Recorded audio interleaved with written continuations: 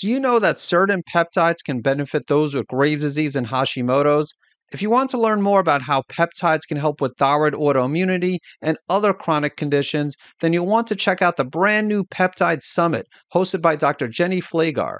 In fact, peptides play a huge role in helping Dr. Jenny overcome her Hashimoto's condition.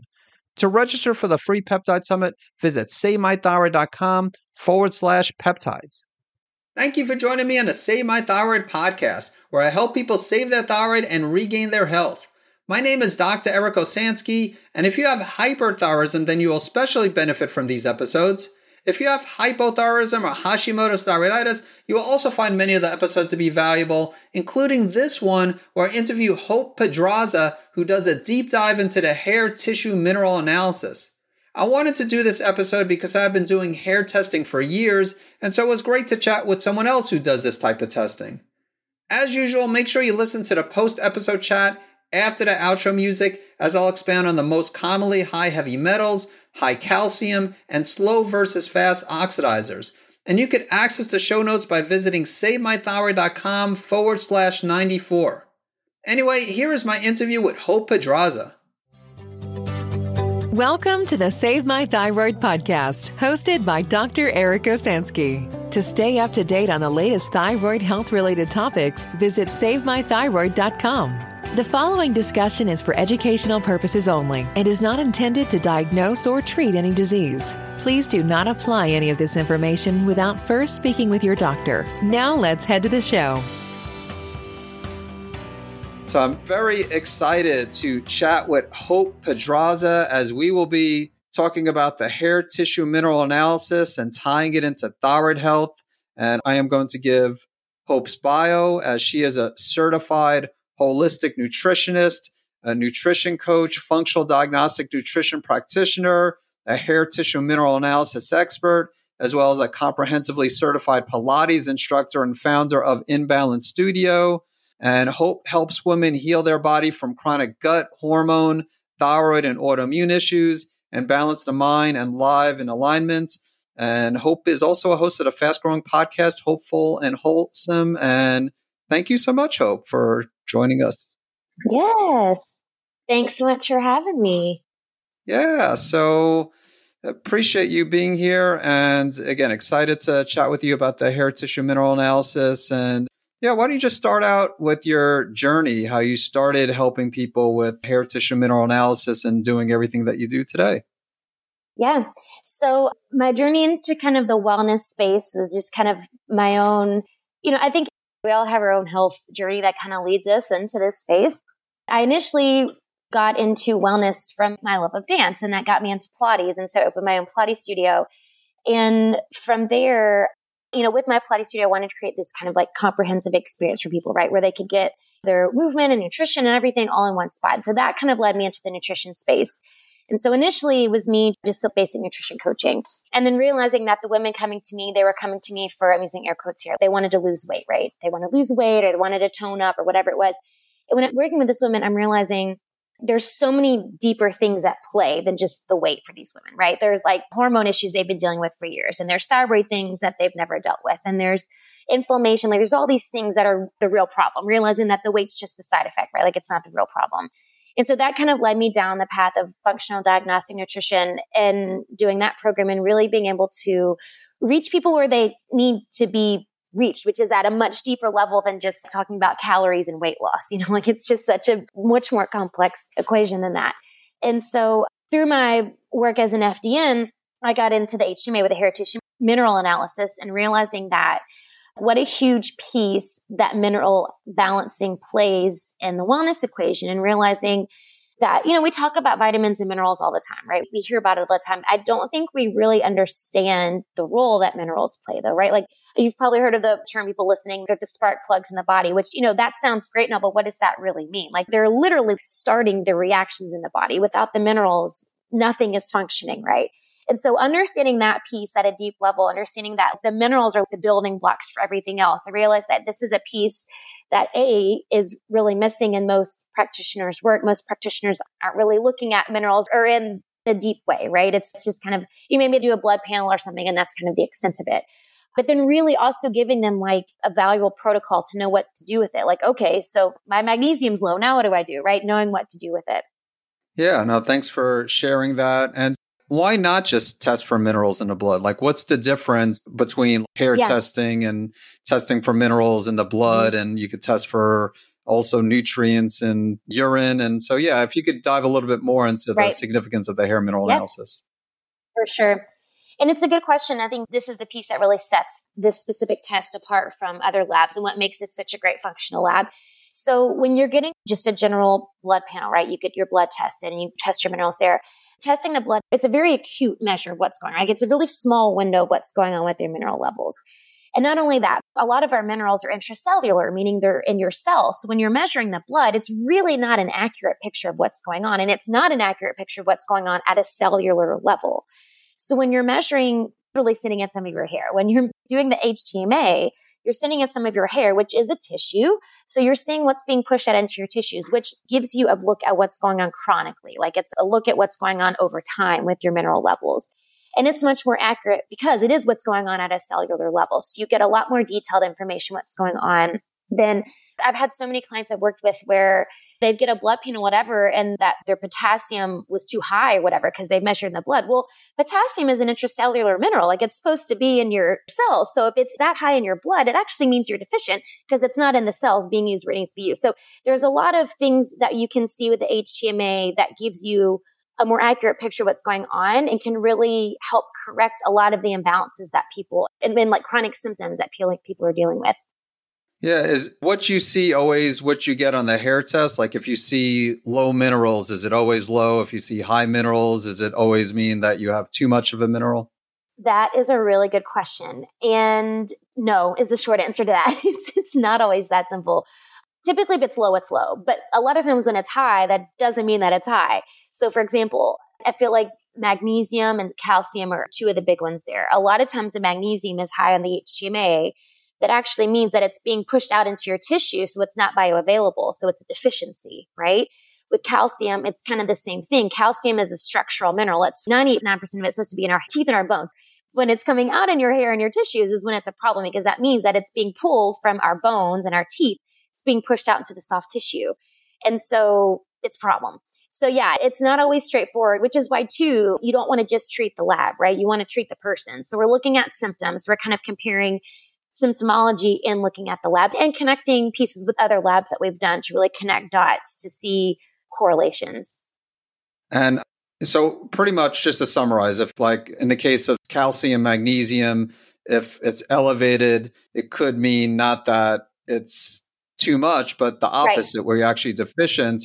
Now, another follow-up question though, can other factors influence it? Like if someone has hard water, could that also be like a reason why the calcium's high? Not typically. Now, there are other things that could show up from hard water because there's other elements. There's some other trace elements that the HTMA measures. Like I've had some clients who like their uranium is like through the roof, but they're like drinking well water and they're bathing in well water. Or they're in a place where granite is in the water. So it can happen that way.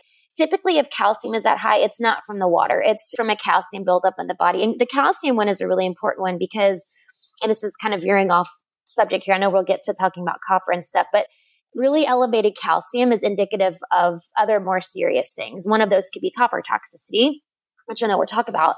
But really what it means when the calcium is that high, and especially when it's like, I have some that's like off the charts, like literally it's off the chart. I can't measure it. It's that high. I have clients all the time that have that. And when it's that high, we're looking at what's called a calcium shell, right? So we have this calcium buildup in the soft tissue and it starts to affect cellular permeability, right? It's this calcium shell kind of builds up around the nerves and the cells in the body. And it starts to prevent things from going in and out of the cells. And so a lot of times I have clients with hypothyroidism, and that's a big thing, right? The hormone has to get into your cells. If you've got this calcium buildup, then it's not having an easy time going in and out of the cells. So the high calcium is really a big deal because that's going to affect really all of your other minerals because it's affecting what's going in and out and it's affecting all the other levels. Before we get to copper, can you talk about like magnesium and sodium and potassium? Yeah. I mean, they're all important, of course, to minerals, but those are like the macro minerals. And Exactly. Yeah. So we have, what you call the big four, which is basically what you just listed, right? It's calcium, magnesium, sodium, potassium. Those are the big four, the ones we need the most of, and really the ones you hear the most about, right? For my experience, typically more people have excess than deficiency in calcium. With magnesium, most people have a deficiency. I've never to this day had someone who had excess magnesium in their body. It's always a deficiency.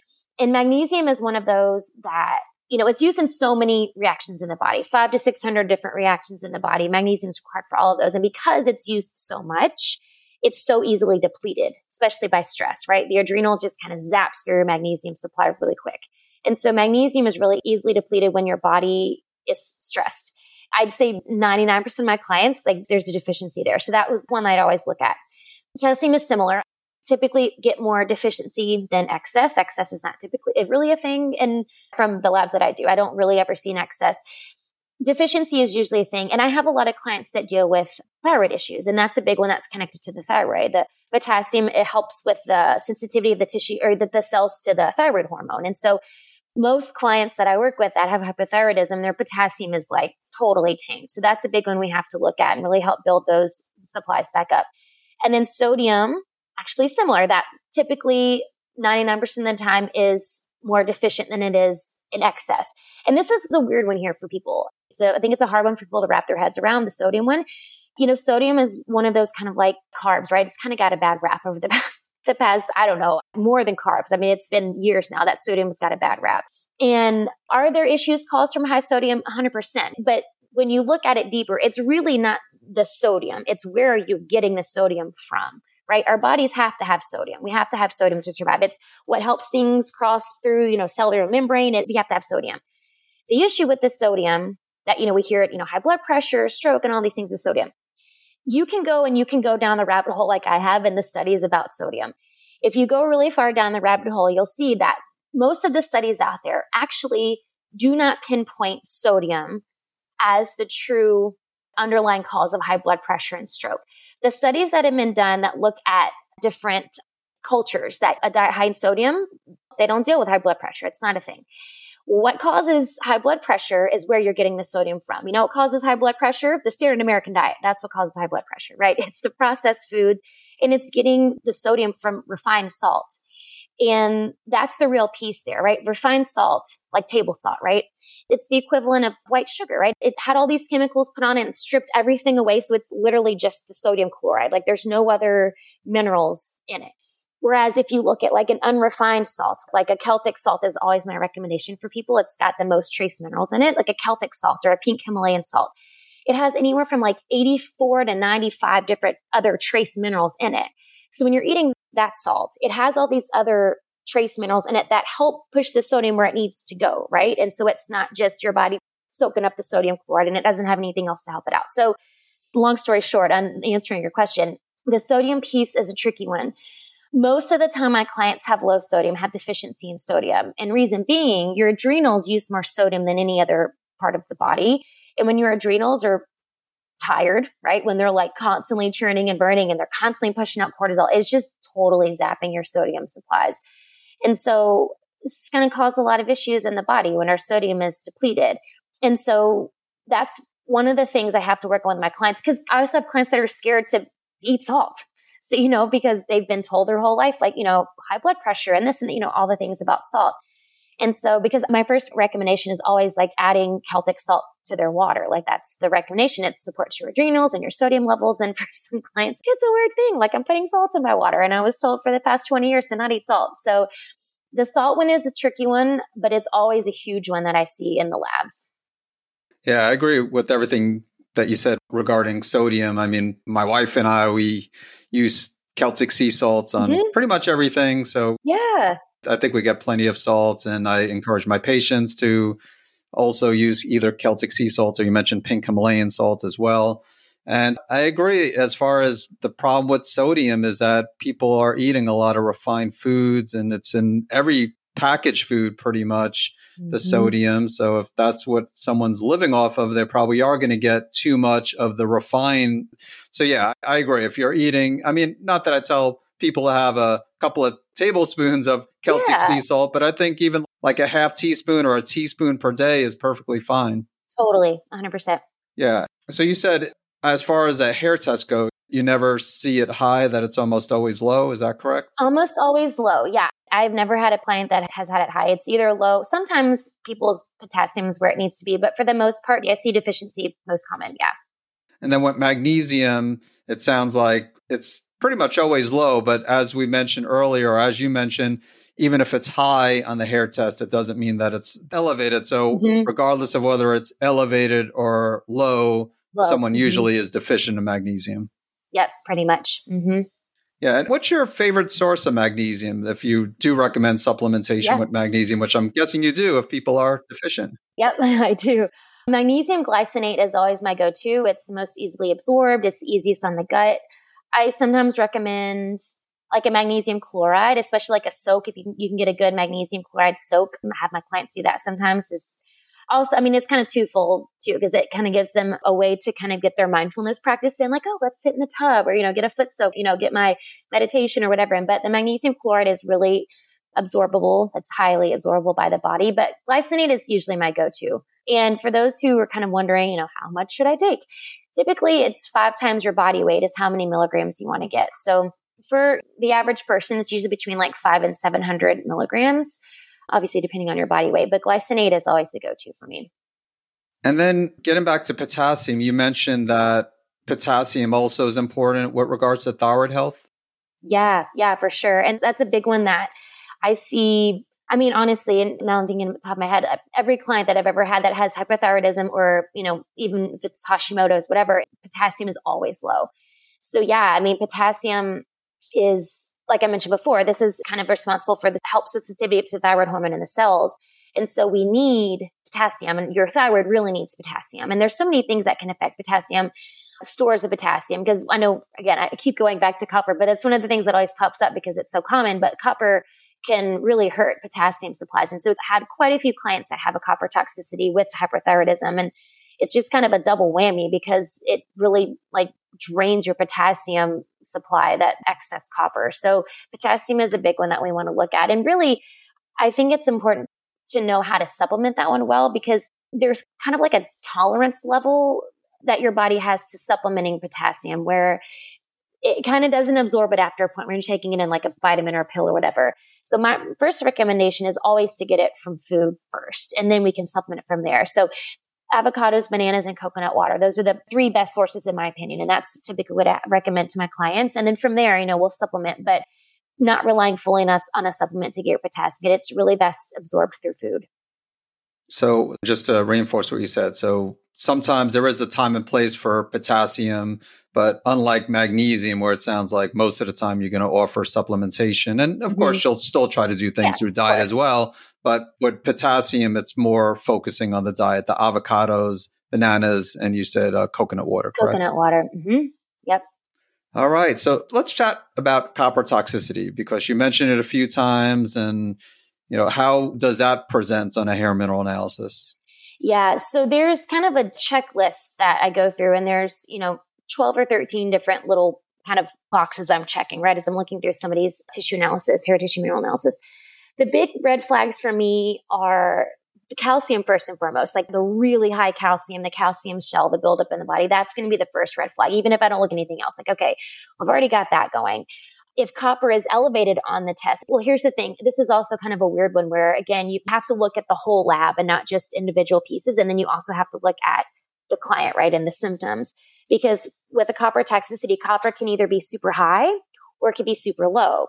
Because if it's super low, it's like your body is holding on to it, right? Or it could be, because the deficiency a lot of times can cause a copper toxicity, which I know sounds completely counterintuitive, but that's how it works sometimes because it's not bioavailable, right? It's just your body's just kind of holding on to it. It accumulates in your tissues, right? And first in your liver. And then the big issue really comes because once the liver, it's full, then it goes to your brain. And that's when it can become dangerous. And so looking at the hair tissue mineral, we're looking at the calcium levels for sure. The calcium is going to be a big thing. We're looking at potassium, we're looking at sodium, we're looking at zinc, we're looking at some ratios. So we're kind of going through and checking these boxes off. And then again, we look at exposure, right? The big one for women, I work mostly with women, so it's a big one in my world, is, and it's usually, I usually know the answers before I have to ask them these questions, but if they've ever been on birth control or if they've ever had an IUD, like a copper IUD, and that's typically where it's stemming from. It's one of those two. And then, if the answer is no, then we look at, are you drinking from copper pipes or using copper cookware, whatever, like we can kind of look there. But I'd say 99% of the time it's a birth control thing or it's a IUD thing. And that's where the toxicity is coming from. And how long does it take to get out of the system, or does it get out of the system on its own? Meaning that if a woman had a copper IUD, let's say 10 years ago, or if she took oral contraceptives, 15, 20 years ago, can she still have a copper toxicity 15, totally. 20 years later? You totally can. And I've had clients that have that. They're like, oh, I haven't been on birth control in 15 years. But the problem is, and now some people, yes, people it could get out of their system. I'm not saying everybody who's ever been on birth control, like it stays in your body for that long, but it's possible for it to. And the problem comes especially when there's other stressors on the body. And when you're considered a slow oxidizer, meaning like your body's breaking things down really slow, your body holds on to things. This is another thing we look at on the HTMA is if it's, fast oxidizer versus slow oxidizer, it's how your body is breaking things down. Your metabolism, right? That's what we're looking at, your metabolism. And when people are slow oxidizers, your body is really slow at getting rid of things, and typically means you're holding on to things. And when there's additional stress on the body, especially when there's that big calcium shell, and because sometimes the calcium shell can get built up from stress. It's like a stress response in the body, right? It's this kind of protective mechanism. And when that calcium shell is in place, like it's almost impossible to get rid of things when your calcium is that high. So there's multiple factors at play. You can't say, just because you've been on a copper IUD, you're going to have copper toxicity. You can't say that. But when there's other factors at play and there's other sources of inflammation and stress and, especially other mineral imbalances, then there's a really good chance that, 15 years later, you could still be built up in your body and be causing issues. And how big of a role can a zinc deficiency play, since zinc and copper go together, or at least as far as balancing the copper? I imagine it's important to make sure that they have adequate zinc levels. Yep, exactly. That's, one of the things I look at on the HTMA. We're looking at zinc levels. If it's super low or if it's super high, like that's red flag, huge red flag. And it is because they do work together. And so that's kind of part of the protocol when we're getting rid of the copper. We have to be careful though, right? Because too much zinc, it doesn't sit well in the stomach sometimes. So we have to be careful with the zinc, but that's definitely a huge part of the protocol. And, we amp up the zinc a lot. We work our way up to getting a pretty good dosage of that a few times a day with the copper toxicity protocol, because it is a big player there. Yeah. And I think it's important to mention there's no good or bad minerals. Like everything's important. So even like copper. Yeah. Your body needs copper. Yeah, exactly. So again, it's not saying that copper is bad in everybody, right. But yeah, obviously if someone has a copper toxicity issue, you want to address that. And so thanks for covering that. Hey, this is Dr. Eric, and if you're looking to do everything you can to save your thyroid gland, in addition to listening to this podcast, there are a few different ways we can help you. First of all, I've written a book on hyperthyroidism called Natural Treatment Solutions for Hyperthyroidism and Graves' Disease, as well as a book called Hashimoto's Triggers, which of course is on Hashimoto's thyroiditis. And you can find both of these on Amazon as well as other websites where books are sold. Second, you could also join my Graves' Disease and Hashimoto's healing community by visiting autoimmunethyroidgroup.com. And finally, if you want to get personal help from me, you could visit the website workwithdreric.com. Just to let you know, I only see a limited number of new patients each month, and I do require anyone interested to complete a brief online application before working with me. And now back to the show. How about selenium? What do you usually see on the hair tissue mineral analysis with selenium? That's a good question. That one is kind of hit or miss with my thyroid clients. And as you know, we need selenium. Our thyroid needs selenium.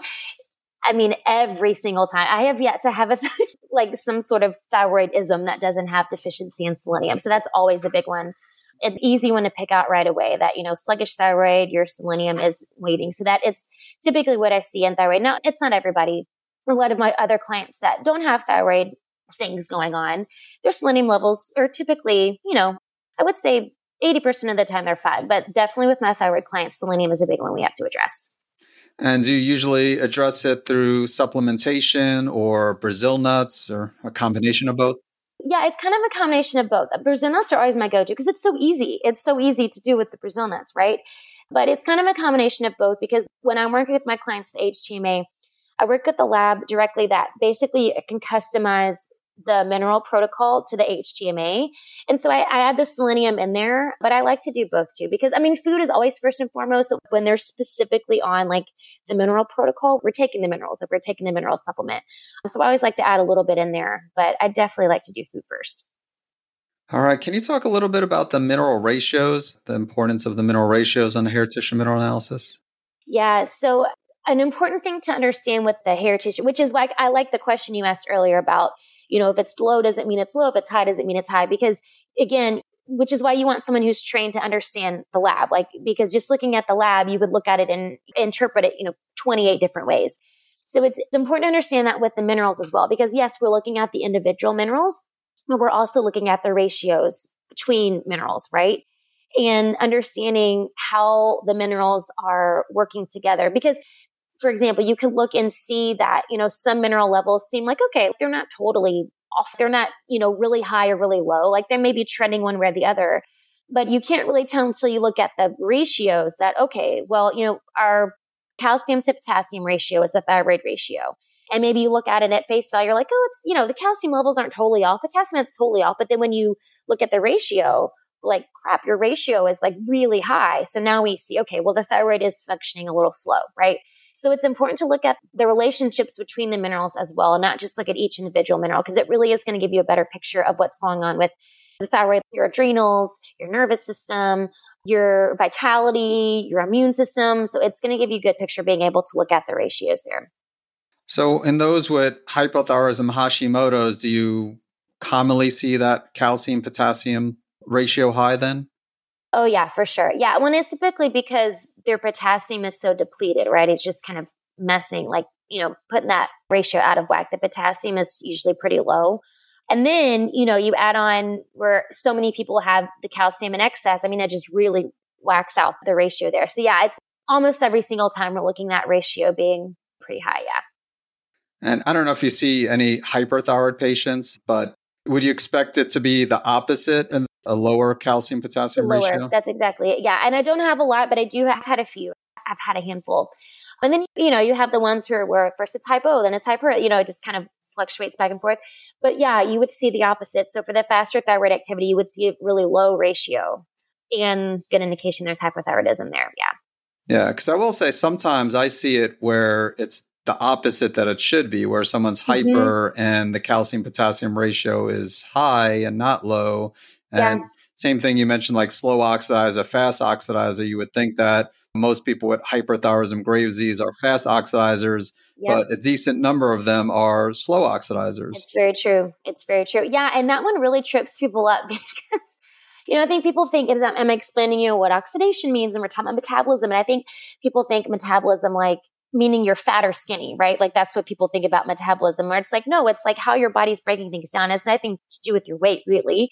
And so I think people think that too, where it's like, oh, I have to have, be a fast oxidizer, my metabolism, but it doesn't always work that way. And I find the same thing that I've had hyper and they are a slow oxidizer. So yeah, it's a tricky one there, looking at the oxidation rate and helping people understand exactly what that means.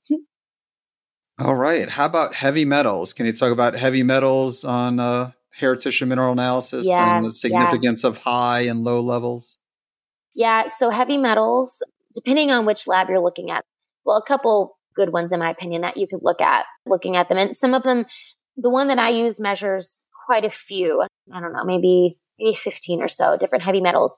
Now, when you're looking at, speaking of, oxidation rates, when you're looking at a slow oxidizer, I typically expect to see at least some heavy metals show up, because again, your body isn't able to get rid of them very fast, right? Or maybe not at all. It's your body's just kind of holding on to things. So the heavy metals are definitely something that we have to look at to work on that oxidation rate to help your body get rid of those heavy metals, because it is going to start to cause issues, and it's going to start to cause issues with the other mineral levels. The big ones I see, aluminum is one that almost always shows up. And, showing up is one thing, because a lot of them are going to show up, but they're not like exactly cause for concern. Like, yeah, we could do some things to help with the aluminum, but if it's super high, like, okay, yeah, now we need to address it. Aluminum, mercury, those are probably the two most common that I see. And mercury is another one of those red flags for copper toxicity. So that's also a reason to look at, like, oh, well, let's look at our copper levels. But yeah, the heavy metals are definitely what we want to address those and kind of put into the protocol to help, you want to support bile flow and, gallbladder, liver, all those things to help your body get rid of the heavy metals and help the oxidation rate. So we're pushing things out. Now, what are some of the common sources of mercury being high and from what you've seen? Yeah. So eating a lot of fish can be one, especially if you're eating high mercury fish. There are some fish that are lower in mercury. If you've ever had tattoos, if you've ever had vaccines, using like some common cleaning agents that can have mercury in them, things like Lysol and Ajax, like those have mercury. There's actually unfortunately, a lot of really common brand soaps and like soap for your body, which is scary to think about that they're putting mercury in soap that you use for your body. That's usually like the first thing I work with my clients. Like, let's look at your cabinets in your kitchen, like your cleaning supplies, and let's look at your personal care products. Like, let's look at those first before we look at anything else. Because that's really a place that we could look to really limit our toxic exposure to these things. And aluminum, like I mentioned too, aluminum is another one that's, it's common in antiperspirants. Like that's an easy one. We can easily, lower that one. But I find that's the easiest place to start is looking at, what you're using to clean your house with and what you're putting on your body. Because it can be built up from a lot of those things. So just kind of cleaning through those can be a good way to limit your exposure to it. How about if someone has a lot of mercury amalgams? Can that be a reason why it's high? Oh, yeah, totally. I totally forgot to mention that one. I have a client who actually is going to get rid of hers in the next few weeks. She's going to a dentist to help get rid of hers. Oh, yeah, that's a huge one. And I've had clients who have gone, and I hear tons of stories about this that aren't even my clients, but other FDN's clients who have gone to get rid of their amalgams. It's like literally changes their life. It's almost like a switch flips off and all of a sudden, oh, wait, I don't have migraines now. Like it totally is a huge source of them. Yeah. And then getting back to the aluminum, because I see aluminum high consistently too. And some of these people are, at least they say they're doing everything to avoid aluminum. They're avoiding the deodorants. They're not using aluminum pots and pans, not eating out of canned foods. They're using aluminum foils. So I'm thinking there has to be like other sources, environmental sources, because again, just about everybody has aluminum. And it sounds like you see the same thing where most people are high. And, as you said, maybe I wouldn't say not a concern, but like you said, if it's like really high, definitely a concern. Right. And, obviously it's always a work in progress trying to reduce someone's toxic load. For sure. Yes. Yeah. Sticking on the topic of the heavy metals, and what do you think about detox therapies such as sauna or even colonics or coffee enemas to help reduce one's toxic load? Yeah. I think all those are great. I love a sauna. I love the infrared sauna. I love it for myself too. I love the sauna. I got my sauna blanket at home. I have to be careful with the saunas for some people though, because while it's a really great way for detox, if someone's adrenals are really struggling, especially if I have clients that have really low sodium, like I've had some clients, like it barely even shows up on HB, like it's barely showing up at all. If somebody's that deficient in sodium, I'm not going to recommend sauna to them, right? Because they're just, especially sodium, if they're what's called a 4 lows, so those big 4 we talked about, if all 4 of those are low, I'm not going to recommend a sauna to them because their body's so depleted. Like they're just going to sweat out what's left in their body. So I do kind of recommend the sauna strategically, like depending on the person. But for somebody who can handle it, I love the sauna. It's a great way. I love sauna, colonics, same thing with colonics and the enemas, the coffee enemas. So people who are okay doing all those things, I think it's super helpful. When we're detoxing, especially when we're looking at, a buildup of heavy metals, copper toxicity, like things like that. I think multiple strategy, like implementing multiple strategies for that, right? Like just helping the body out wherever we can. And, we're helping increase bile flow and we're, helping the gallbladder, all those things. And I think the colonics and the enemas and the saunas, I think it's all just helping add to everything else that you're doing to support the detox process. So I'm a huge fan. Yeah. All right. Awesome. Yeah. I'm a big fan of sauna therapy as well. And I will say, even if someone doesn't have low sodium, you want to make sure that you replenish the electrolytes. Oh, totally. Yes. Yeah, so 100%. Extremely important. Yep. And can you talk a little bit about the hair collection procedure as far as, like how much hair is required and also like if people color their hair or things that they should avoid before collecting the hair sample? Yeah. So, first, the sample itself is a teaspoon of hair. So they'll send you, it's this very archaic scale they send you, but you measure out the hair and it's really just a teaspoon of hair and you're, cutting it as close to the root as possible. And, you want what's closest to the root and you're measuring out a teaspoon of hair. You want to avoid like at least I encourage my clients to avoid, if you're using like an anti-dandruff shampoo or something like that, avoid that before taking it out because it's going to mess up the selenium levels on the reading. As far as people who color their hair, and I have a lot of ladies I work with who color their hair, now they'll tell you like, the lab will tell you, honestly, I think they say like 2 weeks. I don't think 2 weeks is long enough. I'll tell my clients, let's wait a good 4 to 6 weeks if possible. So you have at least enough hair growth that you have a good chunk that's grown from the root that's not colored. So I have my clients wait about 4 to 6 weeks after they've colored their hair to do the sample. I just feel better about doing that. But if you color your hair, you can still do the sample. And just knowing too that sometimes when you get the samples back, some heavy metals are going to show up a little higher than that from knowing that, they've colored their hair, unless they've used like a, all natural color or something. But just kind of knowing that sometimes the heavy metals are going to be off a little bit for those. And how about if someone wants to do a hair test, but they don't have any head hair or very little head hair? Yes. Can they use other parts of the body? Yeah. So pubic hair, and the lab does say it takes nails. I feel like things are going to be skewed a little bit for that. So I don't love that option, but the pubic hair is an option. Again, there's a couple minerals I kind of have to look at a little bit differently for that one, but it can work. So yeah, a lot of people, if it's a man who shaves his head or a woman, and I have had women before actually where they have very thin hair and they're very, very scared to cut, I don't want to cut what little hair I have in my head, which I get it. I totally get it. We can work with it. We can work with it with something else. Yeah. And then if someone has a water softener, can that also throw off some of the minerals? It can. Yeah. So we were talking about hard water before. So hard and soft water can kind of throw off a few things. Well water. I will say though, I've had one of my more recent clients, some of her levels were crazy. And then I asked her, do you drink tap water? Oh yeah, I drink tap water every day. I'm like, why are you drinking tap water? I mean, it was her levels. It was a crazy looking lab. So the recommendation there is stop drinking tap water. But hard water, soft water, and tap water, all of those can totally throw off the levels there. So you kind of have to, again, it always goes back for me. It always goes back to not treating the lab, right? You're treating the person. So looking at the lab, but then also being able to ask questions and look at symptomology and understanding a person's environment, like living environment and stuff, is a good thing to know when you're looking at the lab. All right. Well, thanks for sharing that, Hope. And is there anything I didn't ask you that I should have asked you, or anything that I didn't ask you that you just want to chat about? I know there's a lot that you could talk about with the hair test. I'm sure you could go another few hours. Yeah, but anything urgent, or did you want to just kind of summarize for someone who might just be thinking about doing hair tissue mineral analysis and just still maybe on the fence, or just anything you want to summarize? Go right ahead. Yeah.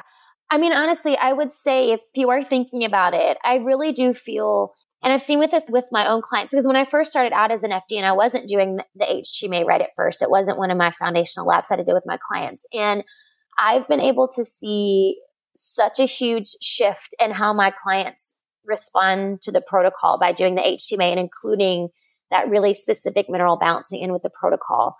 I've had clients where nothing else has worked ever, but we work on the mineral balancing. And that's the thing. I've had clients come from other functional practitioners, and they've done other things, and they've had, similar labs, but they've never done the HTMA, and that was the missing piece. So I do feel like for a lot of people, it is the missing piece, because again, it's not something that a lot of practitioners are looking at, or it's not something they've ever thought was, an important piece to address, because they're looking at, I don't know, I feel like sometimes they feel like they need to look at bigger things, right? They want to look at the gut and the hormones, which all of those are important, obviously, but minerals all affect the gut. Minerals all affect the hormone. I just feel like sometimes we don't get granular enough with how the human body functions.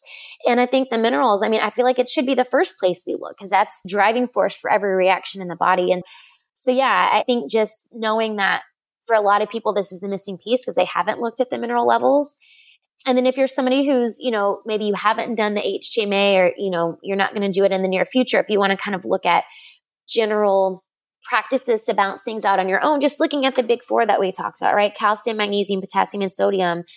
And understanding, I'm very hesitant to recommend, everybody needs a calcium supplement, just because I see so many people with so much elevated calcium. So I'm hesitant to give recommendations on that, just point blank.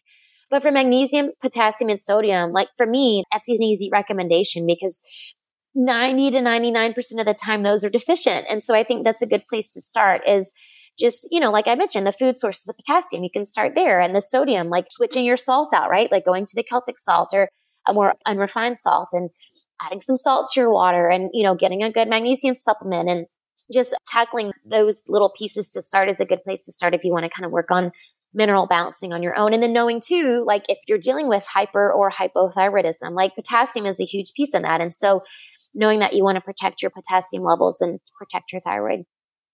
All right. Well, you shared some amazing information about the hair tissue mineral analysis, Hope. And where can people find out more about you? Yeah, you can find me probably most active on Instagram at the Hope Pedraza. So you can check me out there. I have a free Facebook group. It's Live Wholesome and Healthy. It's all things just functional nutrition, functional health. Yeah, probably the two best places to find me. Okay. Do you have a website as well? Yeah, hopefulandwholesome.com. Okay. And that's the name of your podcast as well, correct? It is. Yes. You can find me a podcast too. Yeah. So my podcast is all things health, wellness, and inspiration. So you can learn a little bit more there with all the free content on the podcast. All right. Wonderful. Of course, I will put those links in the show notes. And again, thank you so much. This was the first deep dive I've had on the podcast discussing hair tissue mineral analysis. Awesome. I love it. Yeah. So was very excited to chat with you. And again, thank you again for sharing your knowledge. You're welcome. Thanks for having me.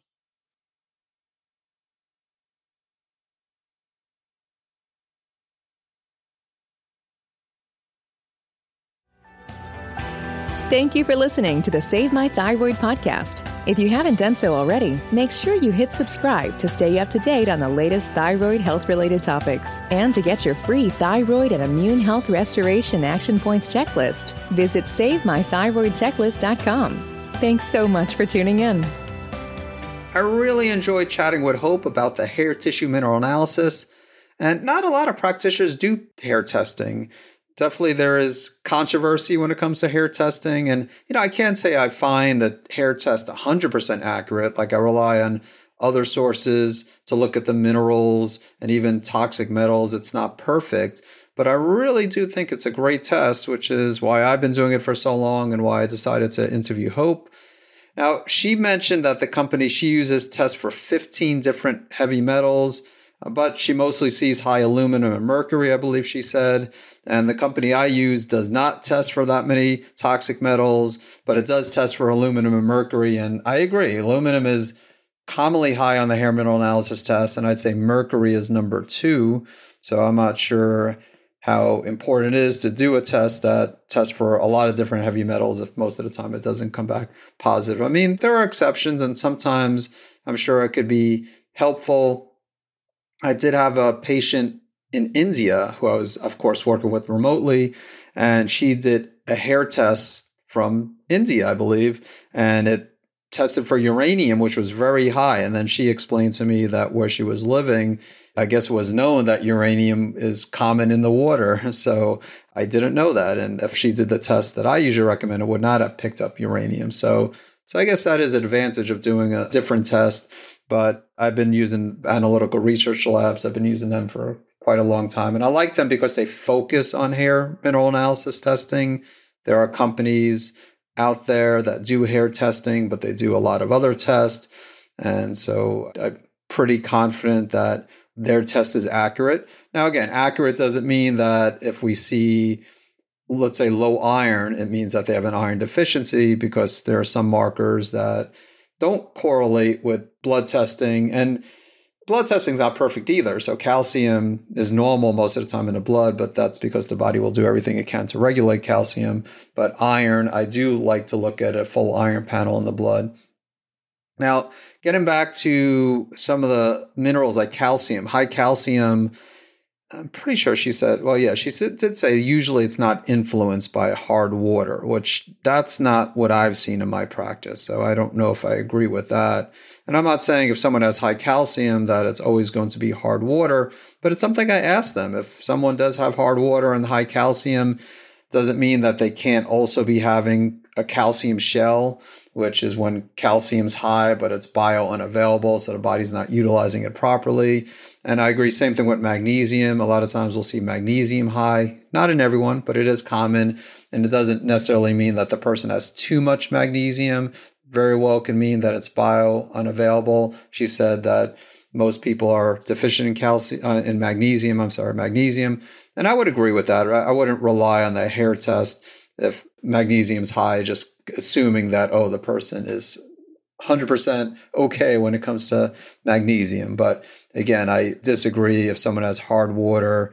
I think there is a relationship between hard water and the high calcium in the hair test. Just like if someone is using anti-dandruff shampoo, for example, and like Head and Shoulders, I guess, is one brand, but some of the brands, if not all of them, I'm not an expert when it comes to anti-dandruff shampoo, but a lot of them, if not all of them, have selenium. And if someone is using anti-dandruff shampoo, we'll see selenium high on the hair test. And it's not because it's high. I mean, even if they're taking selenium supplements, it typically won't elevate the selenium. But if they're using Head and Shoulders shampoo or another anti-dandruff shampoo that has selenium, then we'll see it high. Manganese, very commonly high in the water. And again, that will commonly spike up the hair test results. So yeah, I mean, definitely if you have higher minerals in the water for whatever reason, it could be a problem, or higher minerals in another product like the anti-dandruff shampoo. And then she also spoke a little bit about the ratios. So we have like different types of ratios like calcium, potassium. And, I look at the ratios, but I don't base my recommendations on the ratios just because you need to really address the minerals. And especially if someone has high calcium that's influenced by hard water, then you definitely don't want to just look at the ratio. So, I mean, not to say don't look at the ratio, but I focus more so on the nutrient minerals. And then slow versus fast oxidizers, you'll see that. I don't know if that's on most hair tests, but the one from Analytical Research Labs looks at slow versus fast oxidizers. And most people are a slow oxidizer. You figure those with hyperthyroidism, including Graves, toxic multinodular goiter, would be fast oxidizers. And sometimes they are, but most of the time, I'd say 80, 90% of the time, they're slow oxidizers.